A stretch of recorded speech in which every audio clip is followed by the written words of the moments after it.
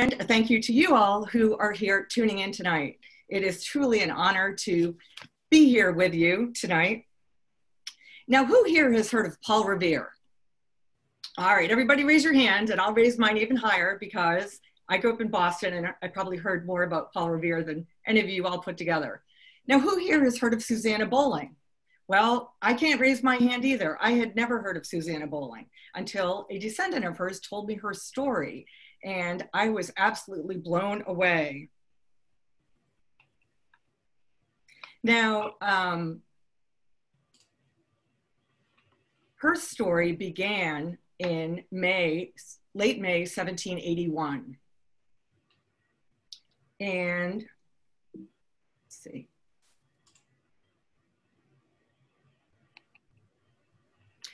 In late May 1781, it was almost 5 years after the Declaration of Independence, and we had been fighting the strongest military power in the world for this entire time. And basically, we were hanging on by, like what I like to say, a French thread, because the French were supporting everything in the entire war. And if it wasn't for the French, we would have lost long before. So, and the real reason that the French were supporting us was because of General Lafayette of France, who was a very young man, very wealthy, part of the French royalty. And when he heard about the American cause, he fell in love with liberty, and he was very idealistic and very romantic, and he loved the idea of liberty. And he immediately asked Louis XVI if he could come over and help out. And Louis XVI, in no uncertain terms, said, heck no. I'm sure he said it with a very lovely French accent, though. But so when Louis XVI said no, that did not stop our friend General Lafayette. He commissioned a boat, since he was one of the wealthiest men in Europe. He, of course, named it La Victoire, French for victory, and he gave a fake name when he boarded his ship, and he left his pregnant wife behind and sailed for America and left his pregnant wife behind. So he came over, and I'm sure people were thinking, oh, this is some French pretty boy, and General Washington was saying, oh, we got to be nice to him because we want France to help us. Well, immediately he proved himself. He was wounded in the Battle of Brandywine. He was willing to pitch in and do absolutely anything. He was incredible. And he really was a rock star before we had rock stars. And everybody loved him. He really was just this rallying person for America, he and General Washington. And General Washington was, called him like his adopted son. So, so General Lafayette, let's see, back in May 1781, Lafayette had just come back from France. He had gone over and talked to Louis XVI to get more support, more ships that he had headed for Chesapeake Bay. And he was, had come back, and, he loved to be part of the action and right in the thick of things. And he was always talking about how his ancestors fought in the Crusades and they fought for Joan of Arc. And when he came back, he was sent to Virginia, which was very sleepy during the American Revolution. Really, there had been no activity there whatsoever. So I can only imagine that General Lafayette was thinking, I went over, I got all these ships on their way here, I did all this, and I get sent to Virginia where there's absolutely nothing happening. So he was sent trying to capture General Benedict Arnold. So there is General Lafayette doing his duty, trying to capture Benedict Arnold, who's running rampant around Virginia, and trying to make the best of it. Let's see. Now, meanwhile, back on the plantation, Susanna Bowling was 16 years old. She lived in a place called City Point, Virginia, which is now part of Hopewell. And she lived there on her family's plantation with her mother and the enslaved people who worked there. And her 3 brothers had been off fighting in the war for the past 5 years. So I can only imagine that she was bored of doing all these tedious chores, and that she wasn't part of the action and all of that just feeling very left out because she was a girl. Well, her family was very wealthy. They were one of the wealthiest families in the whole this Petersburg region. And their family dated all the way back to the first families of Virginia. In Virginia, they're called the FFV. So she was part of the FFV, and they basically owned really everything in the whole Petersburg, City Point area. And her brothers were down in North Carolina. They were fighting in the battle. There had just been a horrible, bloody battle called the Battle of Guilford Courthouse down in North Carolina. And the casualties on both sides were enormous, but actually the British had much higher casualties than the Americans. And it was General Cornwallis, who basically didn't care how many casualties he suffered, because he just wanted to be able to say that he won the battle. So so it was just horrendous, and all of these reports were still coming in of casualty reports. And I can imagine that Susanna and her mother were just on the edge of their seat, wondering if one of their Susanna's brothers was going to be on the next list. So at this point, the American Revolution, there was the British forces had divided. General Clinton was the supreme commander, and he was in Manhattan, very close to Fraunces Tavern, I'm sure. And General Cornwallis was working his way up from the south. He had come up through Georgia and was working his way north.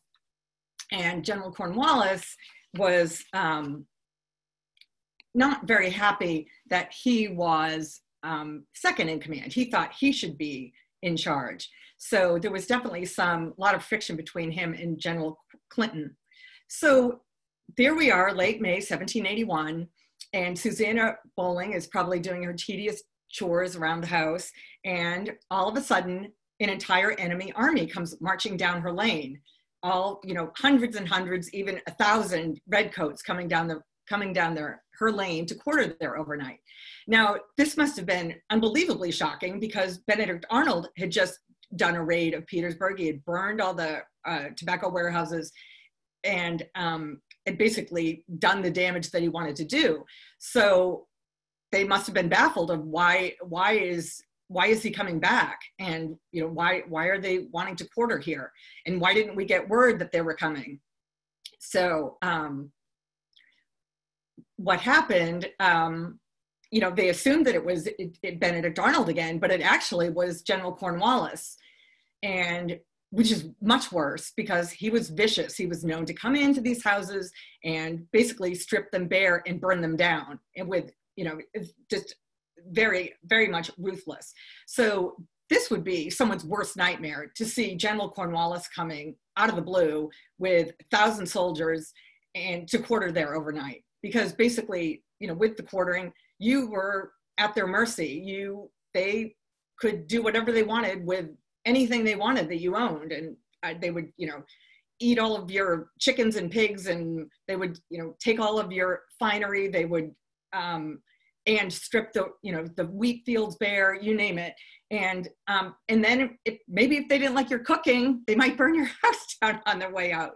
So it was just a total nightmare for Susanna and her mother. And when you think about how scary it must have been, that they had no one there to protect them, and they were completely at the mercy of this enemy army. So that night, as she is serving dinner, she overhears his nefarious plan, and she finds out why he has come up from Guilford Courthouse. So he basically had marched these soldiers nonstop, for days and days and days. I mean, it must have taken them about a week of just nonstop marching. And because he had gotten intelligence, General Cornwallis had gotten intelligence that General Lafayette was located at the halfway house. Now, the halfway house has nothing to do with giving up alcohol. It was called the halfway house because it is halfway between Richmond and Petersburg. And basically all of our founding fathers have been to this halfway house, because this was the only road that connected Richmond with Petersburg. So that was the only road that connected the North and the South, and it was an old Indian trail. So so people would, and even the trip from Richmond to Petersburg, to give you an idea, now is, say, a 45-minute drive. Back then it was a 2-day trip, and people would have to stay there overnight. So anyway, just amazing that General Cornwallis was able to get this kind of intelligence to know exactly where he was. So basically, Cornwallis had thought, he had already asked General Clinton, is it okay if I leave and go to Virginia? Because this is one of my favorite General Cornwallis quotes, is he hated North Carolina because he hated the humidity and the heat, and being a Brit, he wasn't used to it. So he said, I'd rather go to hell than go back to North Carolina. So he kept asking General Cornwallis, or General Clinton, can I, please leave? I want to get out of North Carolina. And Clinton kept saying, no, you've got to conquer North Carolina. But in North Carolina, the people were so feisty, especially the women, of cutting these supply lines, all that, putting up such a fight that what they thought was going to be easy was very, very difficult. So she overhears his plan that he is going to sneak out over, first thing in the morning, they were going to wake up, cross the river, and they were going to go to the halfway house, and they were going to catch Lafayette by surprise. And then all of his sins of disregarding General Clinton would be forgiven, because basically this would have ended the war. Louis XVI would have been very happy to stop funding things, would have destroyed morale, and things were already so bleak as it was. So, I assume that they talked about this right in front of her, thinking that she's a stupid, silly girl and didn't understand. And so that night, after they had burned, taken all their fences down that had taken years to build and all of that, and burned them in their bonfires, and everything was quiet, she snuck out through this secret underground tunnel that was built in the house originally to protect from Indian attacks. And she snuck out there, canoed across the Appomattox River in the pitch dark by herself, grabbed a neighbor's horse, and rode 10 miles in the dark alone, and made her way to the halfway house. And as I started to learn more about the story, I realized, oh my gosh, not only did she have to make her way there, she had to make her way back before the sun came up, because there really was, she had to be back. Otherwise they were going to notice she was gone. And she certainly couldn't say she'd, gone off on a target run. And so, she absolutely had to be back before the sun came up. So just an amazing story, totally mind-boggling. Her, just her physical ability to do this trip overnight, but also her emotional stamina to do this is, at the age of 16, is just incredible. So this is the story that I was told, and I was a little skeptical, because I thought, why haven't I heard of this girl? This is just incredible. So I found this book, and this called The Best Little Stories from the American Revolution. And this is one of my favorite lines. It says, remember Susanna Bowling of Virginia? That's all right, hardly anyone does today. So I knew I was onto something big. And in my mind, I kind of felt like it was uncovering a hidden figure, like the book and the movie, of just uncovering this story that really needed to be told. And so it was really exciting to stumble onto it. And I found another little local tome that told more about the story. It's called The Prince George Hopewell Story. So I knew that the story was true, and I knew all the bare bones of it, but I needed to flesh the story out. So that's when it really got fun. So I will admit to you, I know there's a lot of history geeks on here, and I consider myself a history geek now, but at the time I really did not know that much about the American Revolution. I basically started researching this story because I thought, this can't be true, and in some ways I wanted to disprove it. And that's once I stumbled onto it, then I got really excited. And I do a lot of school visits. I love talking to the kids and getting the kids excited about history. And I always say to them, when your mother tells you to pick up your winter coat off the floor and hang it on the, the pegs on the wall. Well, if there weren't any pegs, wouldn't it just fall to the ground? So for me, I felt like I didn't really have any pegs on the wall. I really didn't know that much, to be totally honest with you. So I started reading a lot of children's books. And even when I started writing, I used even paper dolls to describe how the people dressed. And it was actually really, really fascinating, and kind of built from there. And as I moved along, I got more, branched out into more and more, different kind of reading. And before I knew it, I was getting Amazon packages every day of the week, and getting, these books that I never thought I'd be interested in, called The Age of Homespun: Objects and Stories in the Creation of an American Myth, and another book called The Social History of American Knitting. And I was excited. So really was just so exciting to uncover all of this and realize that so much of history is stories about people, and that everybody's got their quirks, and our founding fathers are not perfect, and none of us are perfect. So but it was, the more I learned, the more interesting it got, and the more pegs I felt I had on the wall. I had more places to hang my hat and my mittens and my scarf. The more that I learned, the more interesting it became. So anyway, I started to go to a lot of different reenactments, and this is actually a place called Battersea Plantation, which is included in my book. And this is a scene from the battle that took place in Petersburg. So when I first started researching this book about 7 years ago, I ended up calling a number, and this nice woman met me at this house and let me in. And there were literally like holes like 8 feet wide. And then she'd say, oh, watch out for the hole. And I'm like, don't worry, I'm watching out for the hole. And now it's really amazing how these people that have dedicated so much. It's now they have open houses. They have the opera come play in the yard, in the, the front lawn. They have an oyster roast, and it's just a lovely place. So this is Battersea. And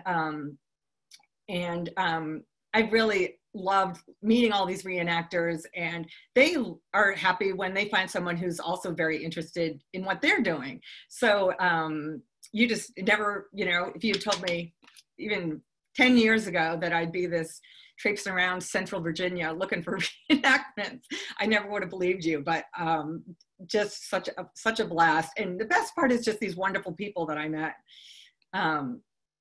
Now, as I realized, I knew the story was true and I had fleshed it out, there weren't a lot of primary resources, but I was able to do a lot of research about what was going on during that time period. And in Virginia, there is a man who's much better known. His name is Jack Jewett.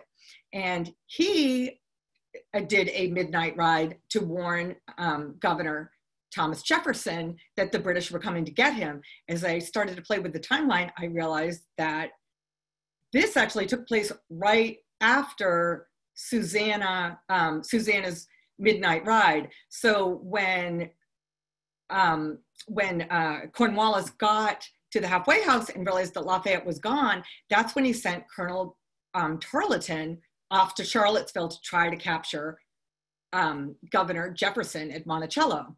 So you may recognize Tarleton here in the lower right-hand corner.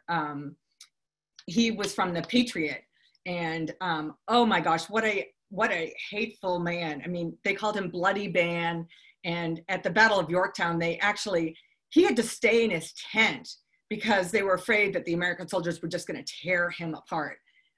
So, oh my gosh, just absolutely ruthless.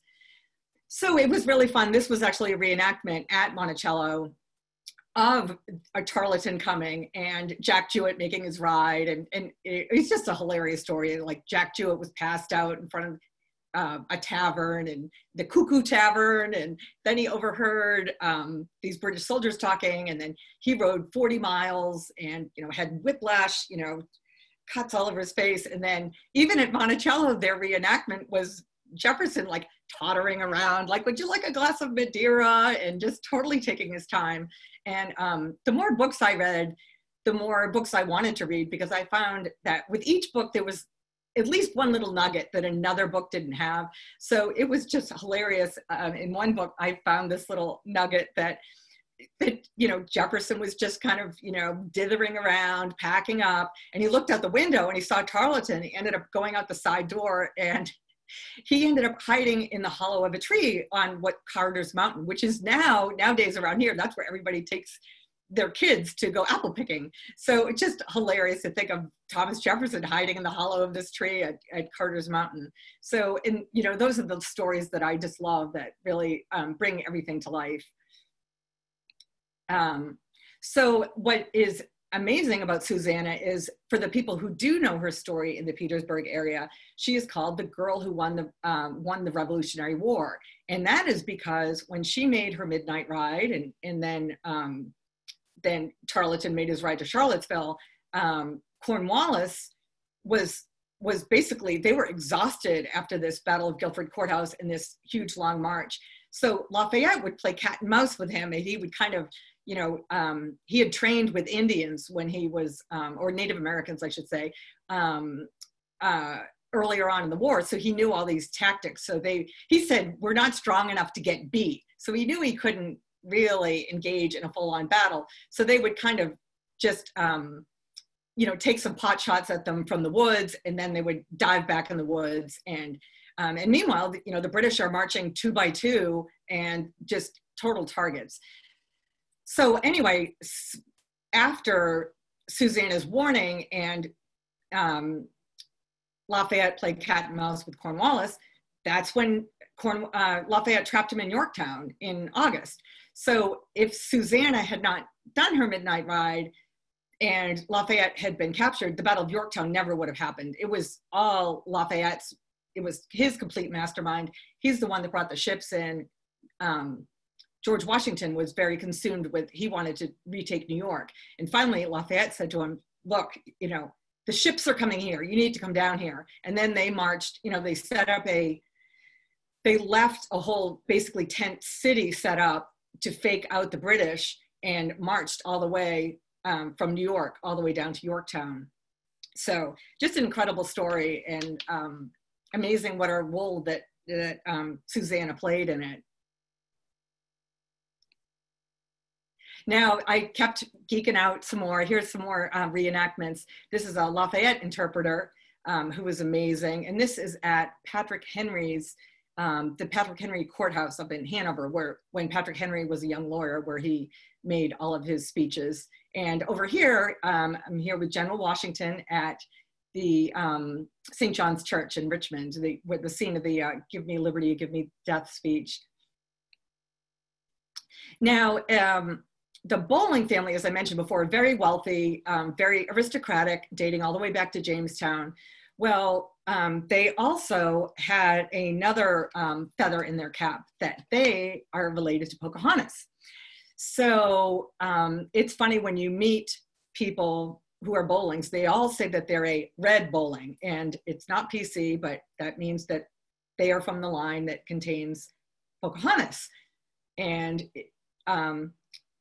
then the other line is they're called the White Bowlings. So there's even a bowling joke that there's the red Bowlings, and there's the White Bowlings, and then there's the blue Bowlings, who are sad they're not from the other two lines.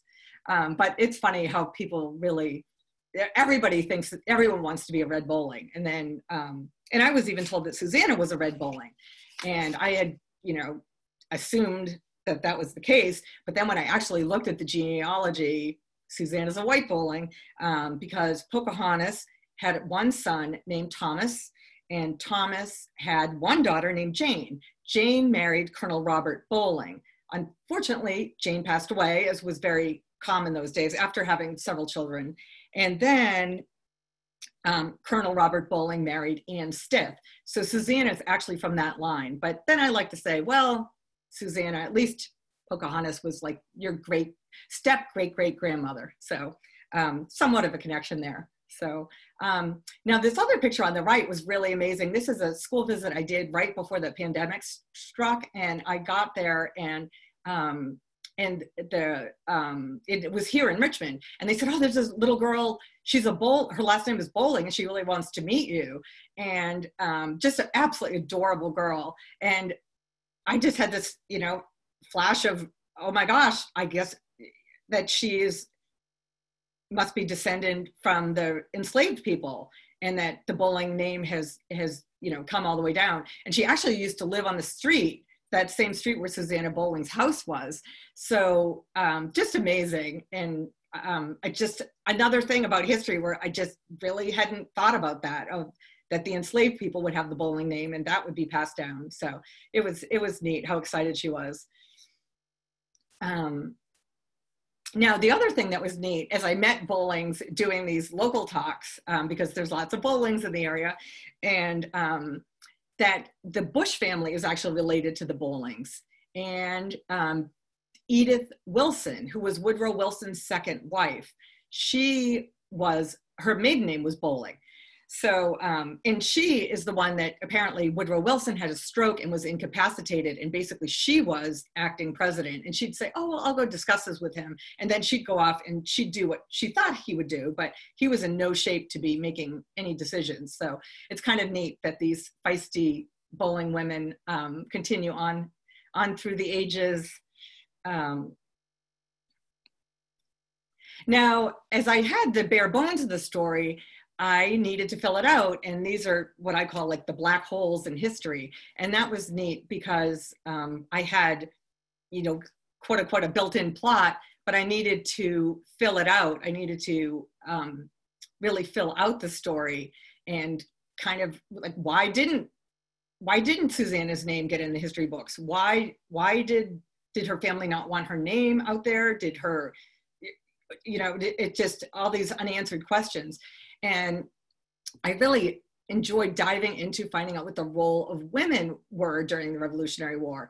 And I'll be honest with you, that's not something I really thought a whole lot about. We think of Valley Forge and we think of these men, dealing with, starvation and, bloody feet and, freezing in the winter and not being paid and being away from their family, and their dedication and their service is incredibly admirable. But what was interesting to discover is that the women had equally significant contributions in their own way. And that really, in a lot of ways, the women were the backbone of the American Revolution, that they were the ones at the very beginning with the power of the purse, and they called themselves the Daughters of Liberty. There was the Sons of Liberty, but there was the Daughters of Liberty. And they were extremely committed to the cause. And they, these wealthy women that had these lovely gowns with all these fabric brought in from London, they refused to wear them, and they made homespun. And it looks just as icky as it sounds, homespun. So can you imagine having these lovely gowns hanging in your closet and you refuse to wear them because you're going to wear this lumpy brownish stuff? And basically, if you want a purple gown, you got to start squishing some blueberries and blackberries together. So it's just amazing how dedicated they were, and they really put the elbow grease behind what their beliefs were. So it was really just an honor to learn more about them.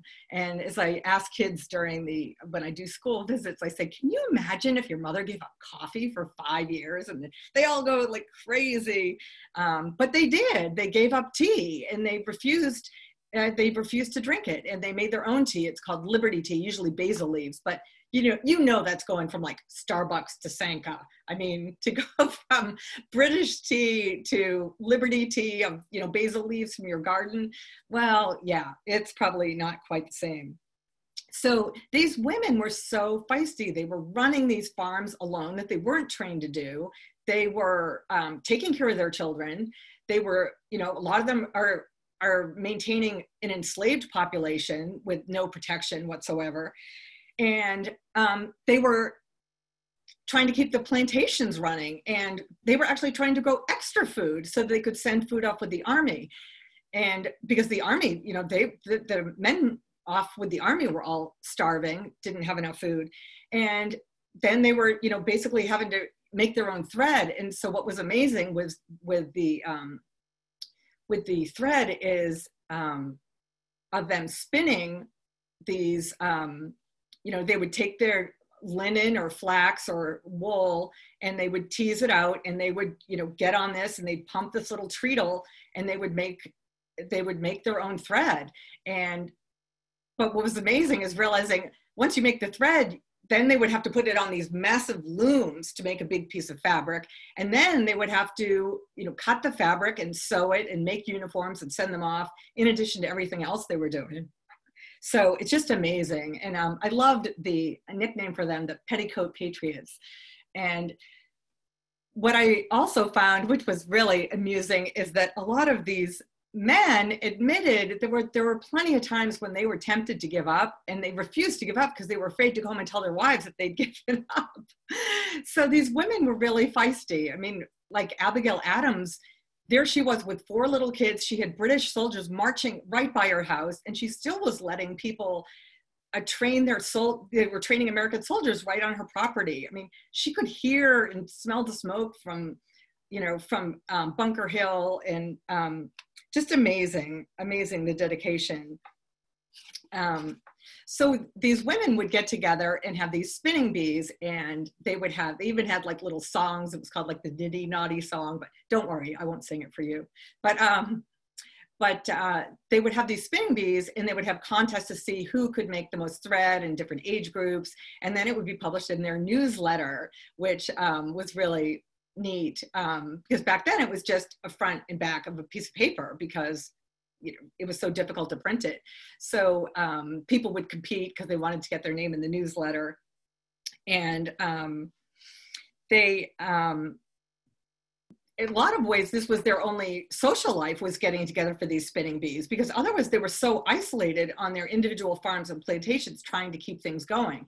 Because the other realization that I had was how mind-boggling it was that even if by some miracle we happened to win the American Revolution against the largest military power in the world, well, if these women had just folded and given up, these men would come back to these farms that would have gone fallow, and basically everyone would have starved. So literally these women were keeping the home fires burning, and making sure that the men actually had somewhere to come back to at the end of the war. And one of the really neat things that I discovered is that in the Daughters of the American Revolution, their first symbol was the spinning wheel, because it symbolized such patriotism for women. So really amazing. Because also with the spinning wheel, these women the Americans would export all the raw fibers, and they would send it to England, and then they would manufacture the fabric. So these women they had not spun thread or done any of this in years. So they basically had to relearn the whole process. So just an amazing testament to their dedication to the cause. Now, as I got out there, I kept thinking, how can I get Susanna's name out there? I want her name to be a household name as well. And because after all, she was not caught, but Paul Revere was caught. So I put in a joint resolution through our state delegate, and putting her birthday of December 5th as Susanna Bowling Day. So that actually went through, believe it or not. It was unanimous. Nothing's unanimous in Virginia these days, but it was unanimous by an aye, nay vote. And last year was our first Susanna Bowling Day. And this is the delegate here on the left giving me a framed copy of the resolution. And here on the right is on Susanna Bowling Day. And this girl here, her name is Mallory. This is amazing girl who just graduated from high school. And for her Girl Scout Gold Award, she took on the Susanna Bowling Project, and she created curriculum for kids from kindergarten all the way through 5th grade of different crafts and different things, and that actually corresponded to the Virginia Standards of Learning. So just amazing. And then of course she just happened to translate it all into Spanish too. I mean, she just was incredible. So on Susanna Bowling Day, we went to several elementary schools in Hopewell, and we came in with her friends from the band, played, did the old Yankee Doodle, and marched around the gym, and she had the kids singing and dancing and singing all these Susanna Bowling songs. So just amazing. And I've applied to also get her name added to a wall of honor for women on the Virginia Capitol, where they've just added women's statues. So the other project that is ongoing is, this is a historical landmark marker for during the Civil War, when the halfway house was occupied by the Union Army. But what I would love to see is another marker for Susanna Bowling. So I'm raising funds for that. It'd be neat to have her, her mark made right there permanently.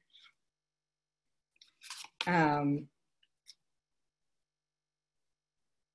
see. Now, this is my next project, and what is amazing, this is Dolly Madison, known as the Queen of Hearts, the Presidentess, the Queen-elect. She was just amazing, perhaps our most beloved First Lady ever. And actually the term First Lady was first coined to describe her in her eulogy by President Zachary Taylor. He said she had been the First Lady of the land for 50 years. Just an amazing, amazing lady. And when I do school visits, I ask kids, what do you think our superpower is? And they'll go crazy coming up with all these ideas. And I say, it's kindness. And she was incredibly, genuinely kind to everyone. And even if someone snubbed her, even if someone rebuffed her, she was always kind, and she loved people, and she was very gregarious. Her husband was the exact opposite. She was 5'8", very voluptuous. She loved these low-cut French dresses. She'd wear these elaborate turbans on her head. And he was this, you know, people would say he's dour and forbidding. And someone called him a withered apple John, which is not a compliment, I'm sure. So he was 17 years older than her. And at the time of the American Revolution, Susanna Bowling was 16. Well, Dolly Madison was 13. So it's really kind of amazing when I realized that they were very much the same age, just obviously Dolly's time came much later. Just an amazing woman of how she was able to bring people together. So when Dolly and James first came to Washington City, as it was called, because James was going to be the Secretary of State for President Thomas Jefferson, Washington City was really just this feeble little village. I mean, they called it streets with no houses and houses with no streets. So they had Pennsylvania Avenue laid out, they had New York Avenue laid out, but then there were no houses on it. There was nothing actually on those grand boulevards. So when Dolly and James first moved to Washington City, their address was called Six Houses, because it was where there were 6 houses together. So just amazing, amazing. And when Abigail Adams first came to Washington, she got lost in the woods between Baltimore and Washington City, and their coachman had to get out with an axe and chop trees down because it was such wilderness. So, so when Dolly took over as, when James became our 4th president, Dolly was absolutely overwhelmed because we had the president's house that was basically barely finished, but it was a total mess. The yard around it was just a big mud pit. The house basically had no furniture, and what it had was feeble because Thomas Jefferson had just brought his furniture up from Monticello. So then when he left, he took it back, and the Adams, John and Abigail Adams, had only lived there for 3 months, so they hadn't done much. I mean, she used their grand salon ballroom as a place to dry her laundry. So, James said, "Oh, that's okay." Thomas Jefferson was very shy, and he would just have small gatherings. And he said, "Well, Tom didn't, he didn't have any big gatherings. We'll be fine." And she said, "Oh, no. You get Speaker of the House, Henry Clay, in here, some other congressmen." And she shamed them and basically said, the British have Buckingham Palace and the French have Versailles, and we have this place that looks like a pauper's house. So immediately they were, cut her a check, and she was decorating with Henry Latrobe. So Dolly's vision was for unity. And at that point in time, it was incredibly contentious, very similar to today, if not worse, because we were on the verge of the War of 1812. And the cause really was impressment, that the British had been stealing our sailors on the high seas and forcing them to serve in the Royal Navy. I mean, we're talking like 5,000 sailors that were taken. And under, as Secretary of State, James Madison had done embargoes. He had done all sorts of things trying to get them to stop, and they refused to. So it was inevitable, but it was very divided because the Federalists up in the New England states were shippers, and the war was going to affect them much more drastically than the agrarian farmers like Jefferson and Madison from Virginia.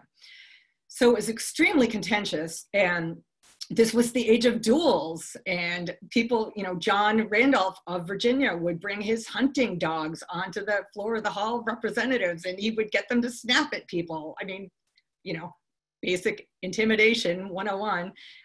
So Dolley took these front rooms of the president's house and decorated them, and she put an ad in the paper, and she invited anyone and everyone to come to her drawing rooms on Wednesdays from 3 to 5. Well, they were so popular, they usually ran till midnight. And she had lovely food, she served ice cream, she had the Madeira wine, she had a band, she had a piano. It was just a lovely event. And she said, if you treat people well, they will behave well. And she would totally work the crowd. She would remember everything that anyone ever told her. How's your mother? I remember, when I met you 3 years ago, she was feeling sickly. How is she doing? So she just was a master at putting people at ease. And this is hilarious. She would walk around. She had this huge macaw parrot named Polly. So Polly and Dolly. And she would walk around with this parrot on her shoulder. And she'd carry a copy of Don Quixote. So a lot of people were so tongue-tied seeing her that they would just freeze up. So she always thought that having the parrot would kind of be a good way to start conversation and all that. So these drawing rooms became so popular that everyone would squeeze into these 3 drawing rooms, and then they became known as squeezes. So just absolutely hilarious. And she would, James was this little tiny man, 5'4", 100 pounds soaking wet, and he would get swept up in the crowd because everyone wanted to see Dolly. They didn't care about seeing the president. So he'd get swept off in the corner, and he didn't mind because he was a total introvert. And then she would wear these large turbans and on her head so that she would, so that he could see where she was if he needed to find her. But she would ask him, who would you like me to bring to you? And she would bring over, 2 different opposing congressmen and escort them over there. And he'd say, I get more work done at these drawing rooms than I do, all week in my study. So absolutely hilarious. But these were just the hugest hit. And they were open to everyone. So it was all the politicians, all the bigwigs, but it was also the coachmen. Everyone was welcome. And she wanted everyone to feel like this was their home and that everyone's an American and it belonged to everyone. And what was just wonderful about her is she was creating the sense of Americanness that America really needed and that really hadn't been developed. Thomas Jefferson was a widower and not very, didn't like big groups. So, and he didn't want to appear pretentious. He didn't want to appear as if it was in any way monarchical. So he would answer the front, the door of the White House wearing his slippers with holes in the toe. But Dolly was like, no, we need nice things. We need beauty. We need this to create our national identity. So she really was quite a visionary in so many ways because we had won the war, but this was only 30 years later. And it's kind of like, so we had this country, but we really didn't know what to do with it. And because it was, we're the first ones to have a democratic republic. So, and of course she's known for her heroics during the burning of Washington City, where she literally was one of the very last people to leave Washington City because she knew what it would symbolize. Like she understood symbolism to an amazing extent that she knew how bad it would look if she abandoned Washington City. So all these people had, fled the city and their wagons and she waited to hear from Jemmy, as she called him, up on the front lines in the Battle of Bladensburg in Maryland, not too far away. And she just refused to leave. The mayor of Washington City came by twice and begged her to leave. And she said, I'm gonna wait for my husband. And then finally, Jemmy sent her a messenger from the battlefield and the man came down, waving his hat, like clear out, clear out. And so finally she was ready to leave. But then she saw the portrait of General George Washington, 8-foot tall, portrait with this really heavy frame. It was bolted to the wall. And she said, we're not leaving.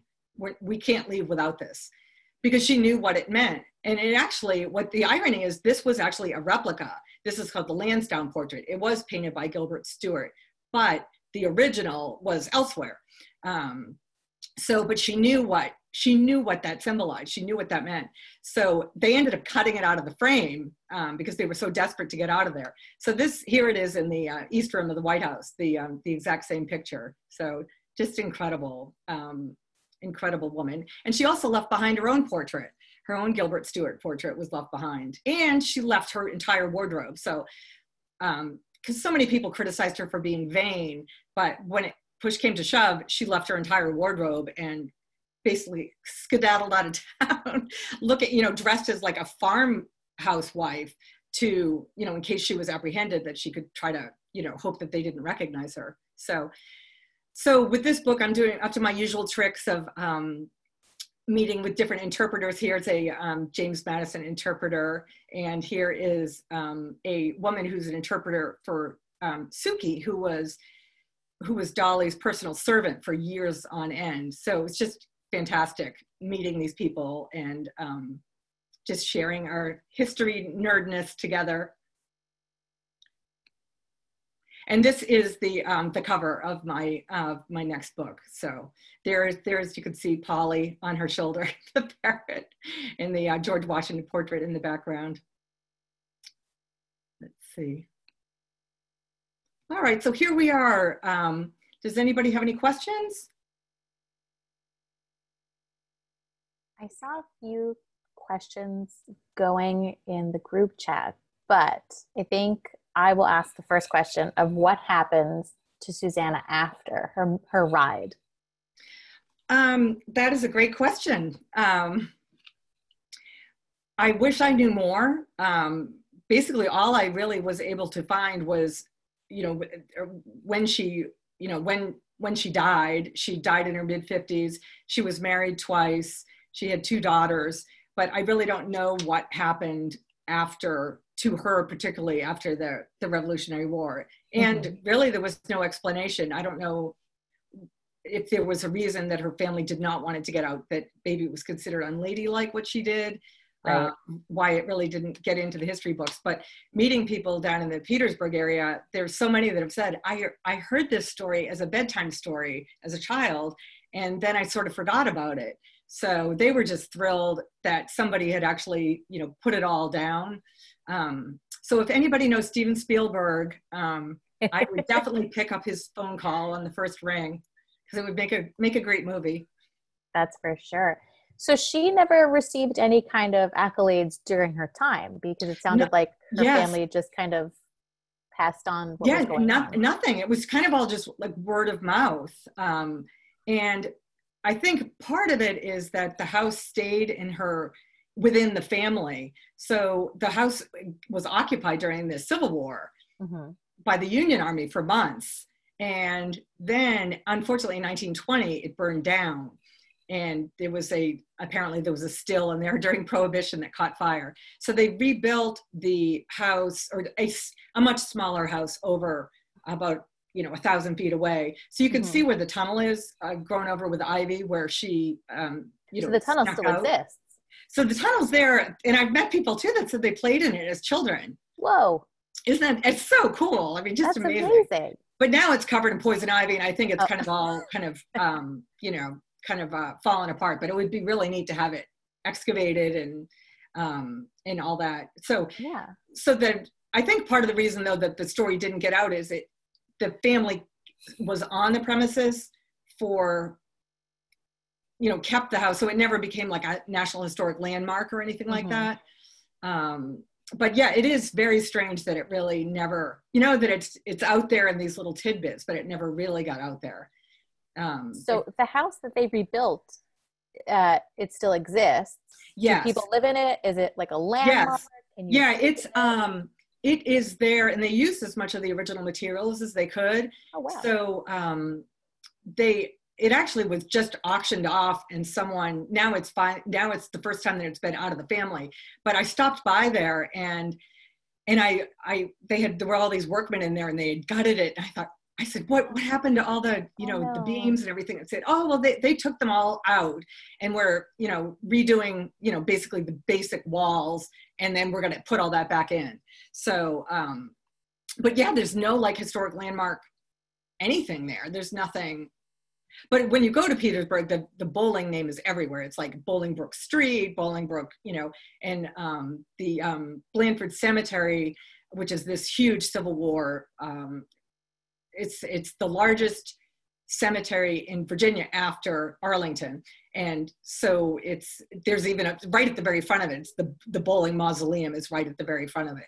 So, but yeah, it's baffling of really why the story never got out. And all I can think is that maybe her family, they were very well-to-do and it wasn't ladylike. So that was kind of one of the things that I had to wrestle with, of how do I explain this in the novel, of why it never, why her story never really was revealed to the world. I find that strange as well. Philomena had just mentioned, had you ever heard of Sybil Luddington, who is kind of who I kind of associated Susanna with, exactly. Of being a very young female, young writer. And again, because they are seen as just women, so they're not smart enough to kind of pick up on these things and do what Paul Revere did, but ever so slightly better, because nobody was ever arrested. Right. Always an important part to mention. There's so many young female writers that are so overlooked. So it's so nice to be able to kind of put them on platforms now and talk about them. It is. It's amazing. I mean, it's great for these young girls to know that that these aren't made up people. These are real people who did this. Yeah, definitely representation. So it's very interesting. It's neat too to get such a fuller understanding of what the Revolutionary War was like, because like someone said with this pandemic is people say, oh, we're all in this together. And someone mentioned to me, we're all in the same storm, but we're in different boats. And that's what I realized a lot about the American Revolution is it affected everyone immensely, but affected people in such different ways. And right. I just hadn't really thought about basically the trickle down effect on home life, and even these soldiers that were injured, if they lost a leg during the war and then they came home, they're useless. They can't ride a horse, they can't farm, they can't do anything. And it's just, oh my gosh, it's just amazing. But it gives you such a bigger appreciation, I think, when you learn more about the different perspectives, and even the perspectives of slaves, of like, here they are fighting for freedom and we're slaves, and but also when I started researching all of that, of realizing that back then it was illegal to free your slaves in all of the colonies. So even if a slave managed to run away, or there was really nowhere for them to go. And it's just mind-boggling. Because I always kind of think of the Underground Railroad, and it's like, well, there was no Underground Railroad. There was nowhere. It was no safety net for them. And then the British told them, oh, come join us and we'll take care of you at the end of the war when we win. And all these people joined, and, of course they were like, made to scavenge for all the food. They were the last to eat. They were, so many of them died, got smallpox. And even at the Battle of Yorktown, so many of them had smallpox that Cornwallis basically locked them out and left them to die because he couldn't afford for his troops to get it. But I mean, it's just heartbreaking, their suffering. Yeah. Kathy Thompson asked a little bit earlier in the presentation, is the halfway house still there and open to the public? Excellent question. I'm very glad you asked that. It is indeed. And they have the best crab cake I have ever had. It's closed right now with the pandemic, but they are in the rolls are amazing. But yeah, it's still there. They have the same kitchen out back, and it's, and then they, had the restaurant, and then they have rooms upstairs that, you can use for gatherings that they used to have like town meetings in. But it's amazing. And I've actually gotten to be good friends with the owners there. But yeah, it's amazing. It's a lovely, lovely place. I love when colonial homes become restaurants. It's one if I land, two if I see is Bird's old carriage house. Oh, neat. Very good liquor. Very good liquor selection. But I like when that happens. feel very Yes, historic. yes. Let's see. Melissa Morales asked, is there a place or a trail in Virginia to trace Susanna's steps or ride? Or is that something you're working on?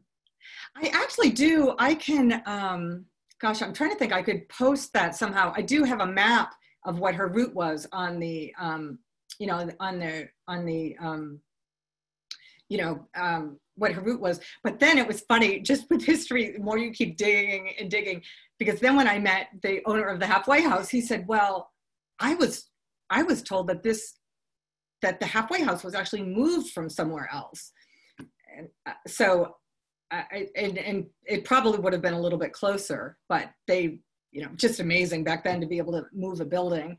But yeah, I do have that. So I'm trying to think, I can post that somehow or send it to you. I have the map of her route, which is now, you know, like Route 1 and, you know, a major highway. Yeah. Awesome.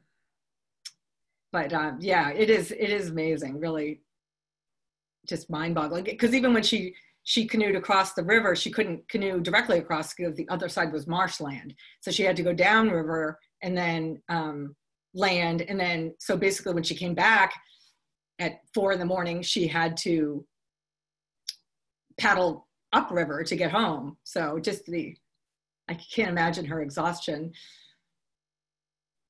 It was for a cause. Yes, yes. Your endorphins kick in and you just go. Yes, yep. Kevin Breen asked, which American and British leader do you think made the most impact on the war? Gosh. Not to put you on the spot, no pressure. Huh? No pressure. Which, American or British? Yes. Let's double check. Gosh, that's a good question. Which American and British? American and British. Well, one of my favorite generals from the Revolution is Nathaniel Greene. He's known as the Fighting Quaker.